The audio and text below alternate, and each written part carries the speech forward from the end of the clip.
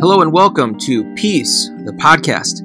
This podcast is sponsored by Peace, a United Methodist community in Shoreview, Minnesota. I'm Jason Steffenhagen, the lead pastor, and each episode will typically start with a sacred story reading coming from the Holy Scriptures, followed by the message that was given during our Sunday morning worship time. Any announcements for our community will come at the end of each episode, so stick around.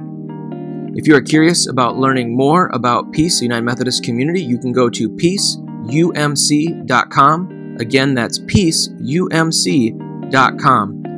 If you would like to find more episodes, you can find them on our website or go to our show page, which is peacethepodcast.podbean.com. Once again, that's peacethepodcast.podbean.com. We hope that you enjoy this episode. Please like, rate, review, subscribe. And now, on to the sacred story reading.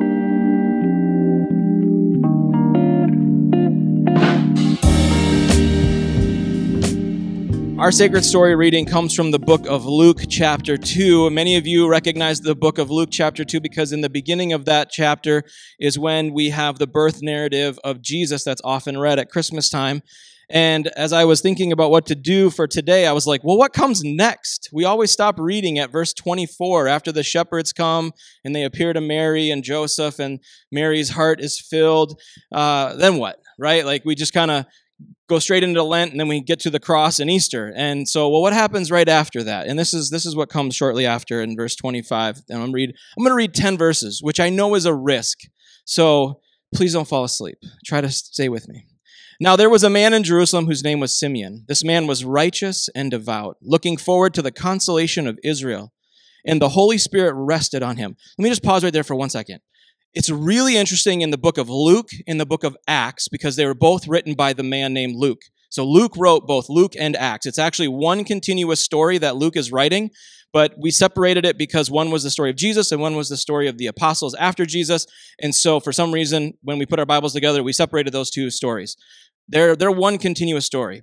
It's really interesting if you track when the Holy Spirit shows up in the book of Luke and in the book of Acts. Because the first time the Holy Spirit shows up, it shows up to Mary. The second time it shows up to her cousin Elizabeth. And now this is another time that the Holy Spirit is showing up, and it's showing up to this guy named Simeon. And then the fourth time the Holy Spirit shows up is to a woman named Anna. And so, just in case people were thinking that the Bible doesn't value women, 3 of the first 4 times that the Holy Spirit shows up in the book of Luke, it's showing up to women, Mary, Elizabeth, and this prophet Anna, which I think is an awesome way of telling this story. So, just wanted to point that out for all of you that are going to go back and scour Luke and Acts later on. Okay. So, the Holy Spirit rested on him, and it had been revealed to him by the Holy Spirit that he would not see death before he had seen the Lord's Messiah. Guided by the Spirit, Simeon came into the temple, and when the parents brought in the child Jesus to do for him what was customary under the law, Simeon took him in his arms and praised God, saying, Master, now you are dismissing your servant in peace according to your word. For my eyes have seen your salvation, which you have prepared in the presence of all peoples, a light for revelation to the Gentiles and for glory to your people, Israel. And the child's father and mother were amazed at what was being said about him. Then Simeon blessed them and said to his mother Mary, This child is destined for the falling and the rising of many in Israel, and to be a sign that will be opposed, so that the inner thoughts of many will be revealed, and a sword will pierce your own soul too. Oh, I almost feel like a dun, dun, dun should come after that. That was kind of heavy. I love that story of Simeon. I mean, I don't have like some cute story. Okay, I'll give you a quick story because some of you are probably wondering, did Santa get caught? Are there any little kids in the room? Okay, there are no little kids that actually are going to consciously remember this. Okay, no, Santa did not get caught. But I have to caveat it by saying that my wife kind of prepared the way because she said, that's a really stupid bet. Some of you heard this in the 9 o'clock. The 10 o'clock, I didn't know about this. So raise your hand if you were at the 10 o'clock Christmas Eve service. Okay, now raise your hand if you were at the 9 o'clock. Okay, so some of you have no idea what's going on.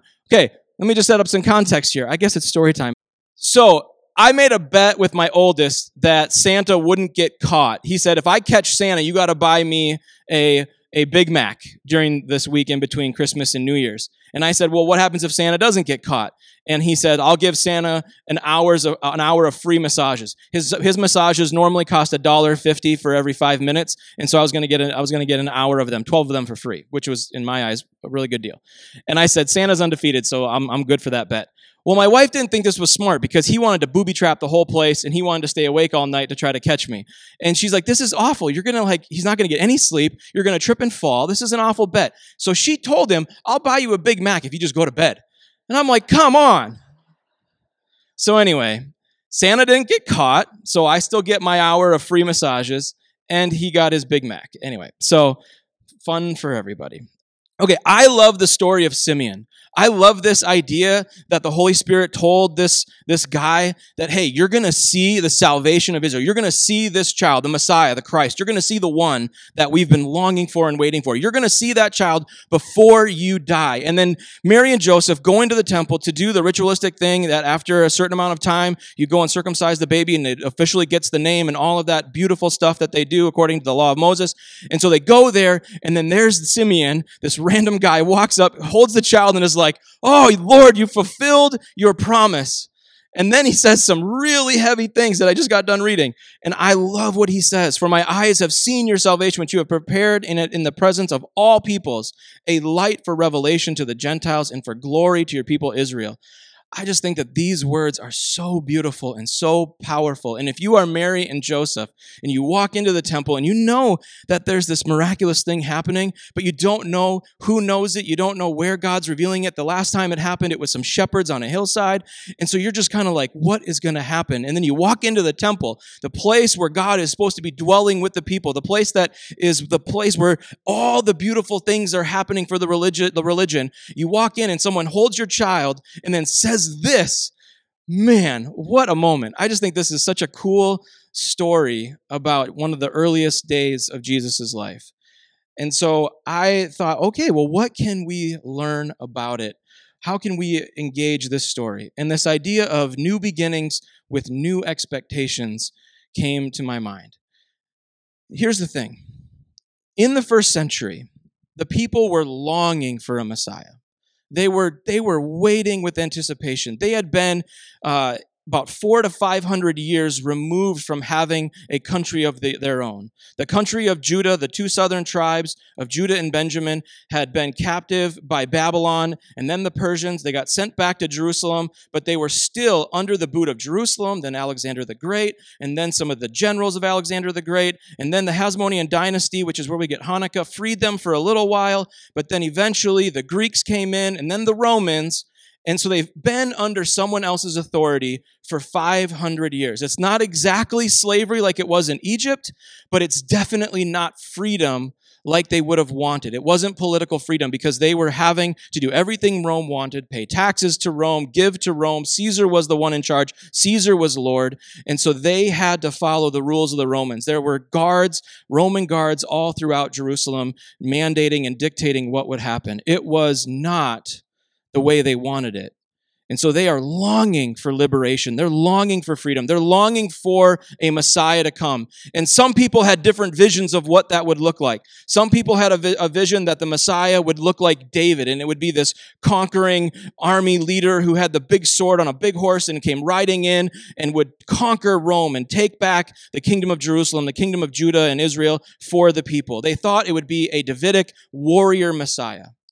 Others thought that the Messiah was going to be this kind of perfect priest, this perfect one that would come in and would demand that the people follow the law the right way, and that if they followed the law perfectly, that God would miraculously kick Rome and kick all of the Romans out.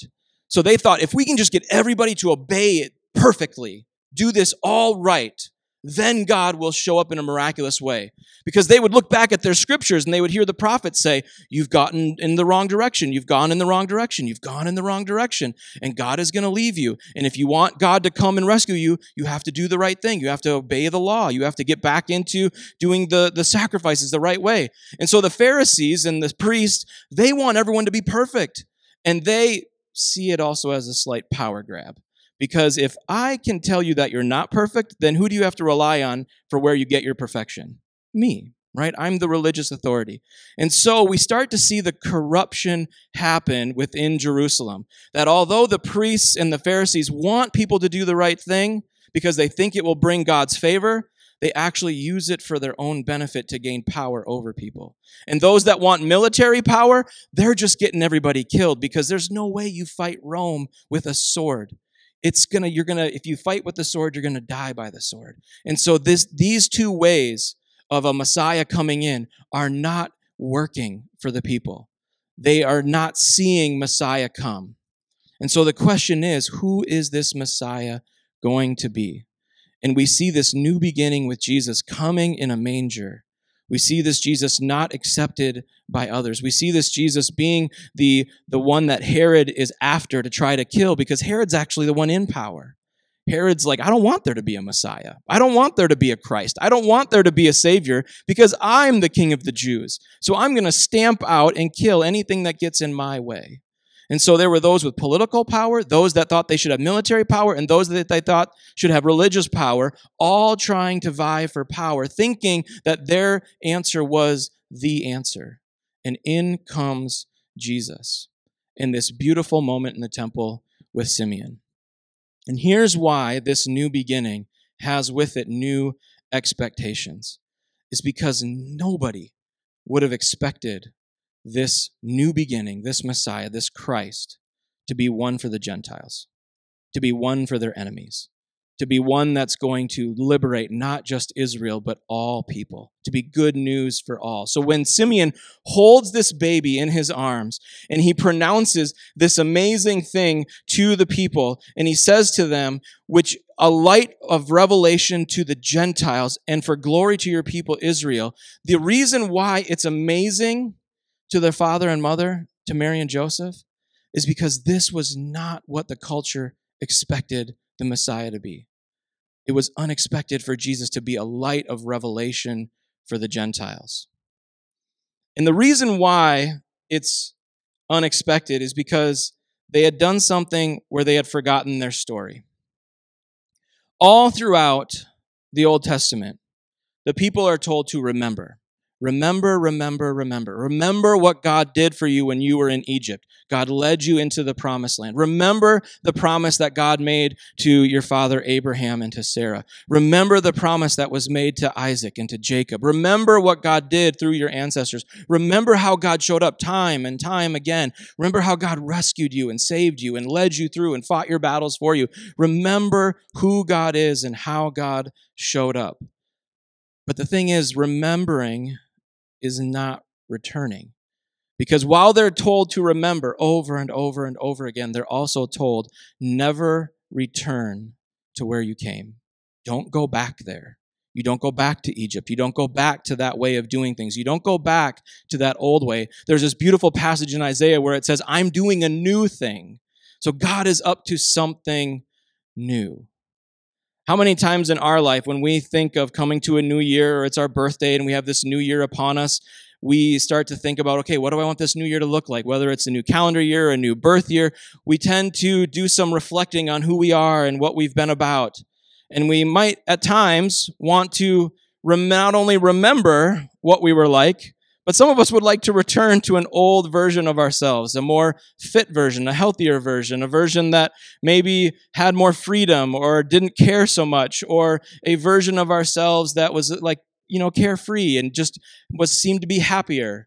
We forget all of the hard times of that earlier self. We forget all of the troubles that we went through. We forget that we've learned so many lessons from all the mistakes we made at that time, but some of us want to return to who we were. I mean, trust me, I would love to go back and be 23-year-old Jason again, who just got done playing college baseball. I was in much better shape back then, and it was 20 years ago. Holy cow. Time goes by fast, right? There's a part of me that wishes I could return to a certain time in life. But that's not how this thing works. It's not how the trajectory of a life works. It's not the trajectory of a people. It's not the trajectory of a community. It's not the trajectory of a church or a nation. It's not the trajectory that we see with Jesus and with Israel. The thing is, we are called to remember. We are called to remember. So, when you think back on your own life, what do you remember? What lesson did you learn? What joy did you have? What made that time of life so special? Remember that.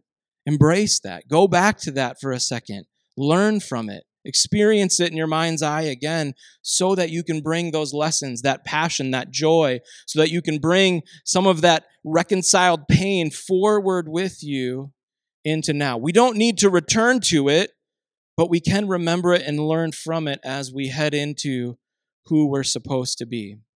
Because the second thing about this is not only was Israel and what Jesus was coming to do about remembering who they were, but not returning to it, but it's also about doing something new, but not out of character. Because as much as Jesus comes on the scene and is this Messiah that's a baby and is going to say things like, love those who persecute you, turn the other cheek, who's going to hang on a cross and say, God, forgive them for they know not what they do.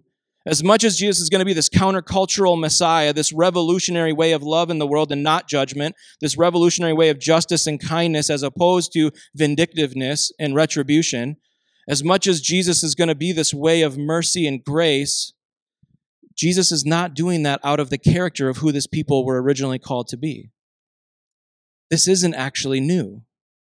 Jesus is doing something new in their eyes, but Jesus is doing something old in the eyes of what God expected for humanity all along. Humanity was supposed to be a blessing to other people. Humanity was supposed to be loving towards one another. We were supposed to see ourselves as brothers and sisters and siblings and not just rivals and tribal and against each other. The original calling of Abraham and Sarah was to go and be a great nation, and through you, I will bless all the nations of the world. This was always supposed to be good news for the Gentiles. It was always supposed to be good news for other people. It was always supposed to proclaim the glory of Israel because there was a blessing to everyone through them. And it had gotten off track. It had deviated. It left the path. The trajectory was in the wrong direction. How many of our lives, whether it's our life in community, our life in society, or just our personal life, have we gone off track and we were heading down a path that it looks like it's going to gain me a lot, but it's going to gain me a lot at the cost of someone else. It's going to gain me a lot, but it might actually end up hurting someone else. You know, it feels really good to yell at that person and tell them why they're wrong, but it doesn't actually make the world a better place to do it. So as much as I'm going to feel good in that moment and feel righteous about it and feel all like retribution and feel good, it's not actually helping where this is going. The original call of Israel is to be a blessing. And so Jesus comes on the scene and is doing something new in his time, in this moment, in the first century, setting a new trajectory for who they are supposed to be in the world, what it means to be a Christian, what it means to be a disciple of Christ. And yet it's not out of character. So the challenge for us is to do something new, to recognize that I need to move forward in this new beginning, this new year, this new way of being in the world, and I don't need to step out of character. When someone makes a change in their life and they go in a new direction and it is new and it's different, a lot of times when it's the right thing, there's people in their life that say, I love that you're doing this because I've seen this in you so much. It's so wonderful to see you step into it. You know, one of the things I love about watching my wife's career transpire, because she worked in higher ed for 16 years or 10 years, and then we left Tennessee and we moved to Minnesota, and she didn't have a job because we moved up here for mine.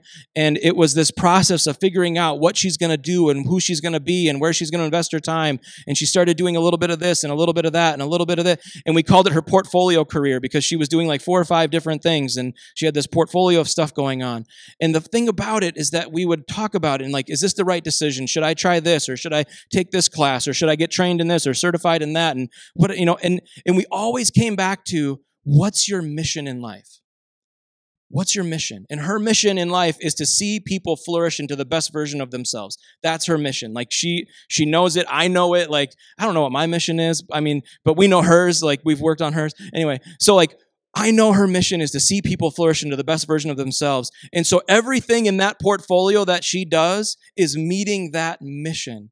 And so when she starts a new endeavor, it's new and it's a different trajectory. And it might be down a path that we never saw coming. But the thing is, it's never out of character for who she is. And I think that's, to me, what makes it so powerful, watching her journey. And so how can we do something new without stepping out of character? And so for the next 8 minutes, I'm going to give you an opportunity to do this. And I want to think critically in 2 different ways. And this is where the little handouts come in place. The one with 4 questions on it is your personal, take it home, use it when you want, write on it right now. Because in a couple of minutes, Gavin's going to put on some just nice, calm Advent music for us. And we're going to just get an opportunity to write on these pieces of paper for about 7 minutes. And so the first one is a personal reflection. What is your new beginning? So okay, I'll be honest.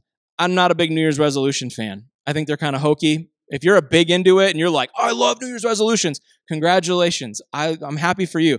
I don't do it because I usually fail within about 2 days. I'm always interested about why we start on January 1st when that's like one of the best days to eat food. And so many people want to get healthier. I'm like, this is dumb. Like, why would you start on the 1st? You need to start on like the 8th. Anyway, so if you're a New Year's resolution fan, here it is. If you're not a New Year's resolution fan, that's fine. But maybe this is a practice just for this season that you want to try. So what is your new beginning? What trajectory are you on? Where do you need to head in this new year? And then what are you remembering? So when you think back about where you've been in your past, what are you bringing forward? What lessons are you bringing forward? What values, what talents, what passions are you bringing forward into this new trajectory? Where might you misstep? What could get in the way? And then finally, what is your word of the year? How could you capture this new beginning in one word? Sometimes that's a helpful practice for people, is to think of their word of the year. Is there a word that captures the season that you're entering into? And then in a couple of minutes, if you get a chance, write down what defines peace for you. What defines peace for you? Because as we think about who we're becoming as a church community, who we want to be in Shoreview, North Oaks, who we want to be for the kids at the Good Neighbor Center, who we want to be for our community, we need to do that within the character of who we are. We're not going to suddenly become someone that we were never meant to be, or that we don't have the skills for, or that we could never imagine actually doing. So, what defines peace to you? What's the character of this community? Let's all write down what we think that is, turn it into the basket on your way out, and then we'll collect them and find out what the community thinks our character is. And then from there, we can shape how we show up in our community in this new year. Does that make sense? Okay, so Gavin's going to hit play, and we're going to just have a few moments.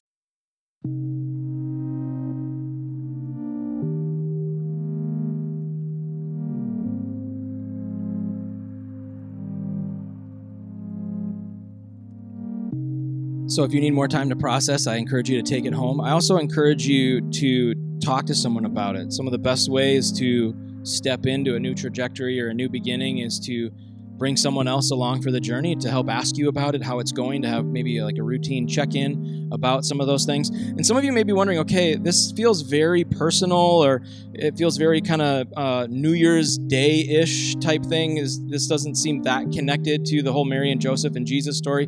I totally get that it might feel like we're just grabbing this Jesus moment to make it useful for us today. But here's the thing. We're called, as we talked about on Christmas Eve, we're called to be the light.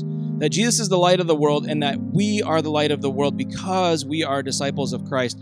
And the only way to truly live into the fullness of what that means is to be the fullest, best, most holistic version of ourselves we can possibly be. And so we have to do this kind of calibrating and recalibrating of the trajectory that we're on and who we are, because what God needs and what the world needs is for us to show up as the most loving, kind-hearted, patient version of ourselves possible.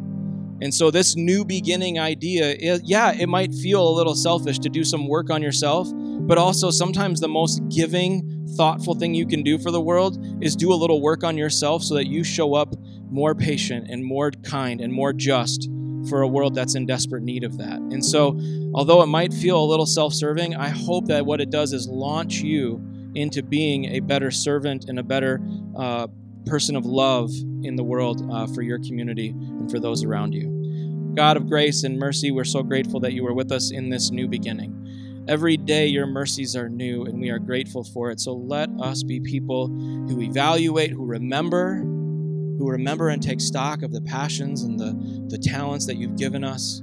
Help us to remember all the life lessons, all the things that we've learned from the pain of the past. Help us to bring all of that into this new moment, this new beginning. Help us to have new expectations for how you are going to show up. Help us to not have this preconceived idea of it's got to be just like it used to be, but instead the expectations and the beginning is all new because you are new, God, and you are with us. So help us to trust the story of old as it launches us into the future that you have for us. In the name of Christ we pray. Amen.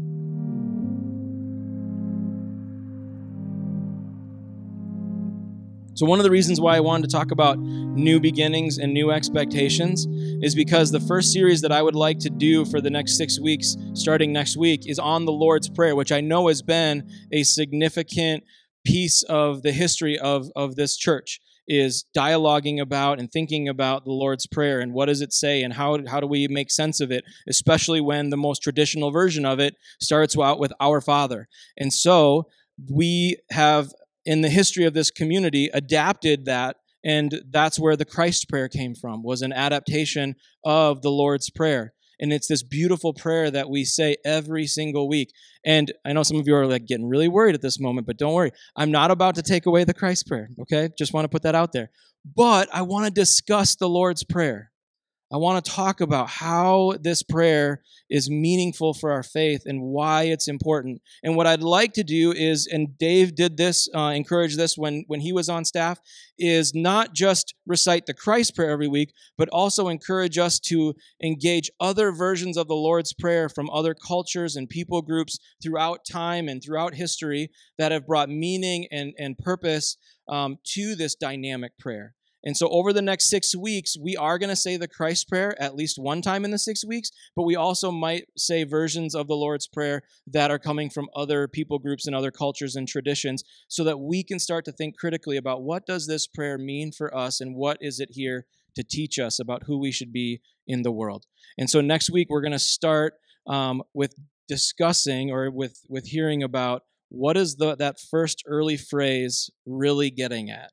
What is the Our Father who art in heaven, holy is your name? What is that phrase really getting at, and how can we understand it more deeply? So that's going to be the beginning of a new series that I'm calling The Prayer.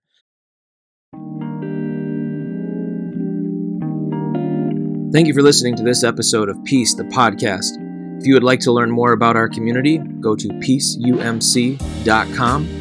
Again, that's peaceumc.com. For more episodes of this podcast, you can go to our website or go to the show page, peacethepodcast.podbean.com. Again, peacethepodcast.podbean.com. May you experience the love of God, and may you have peace.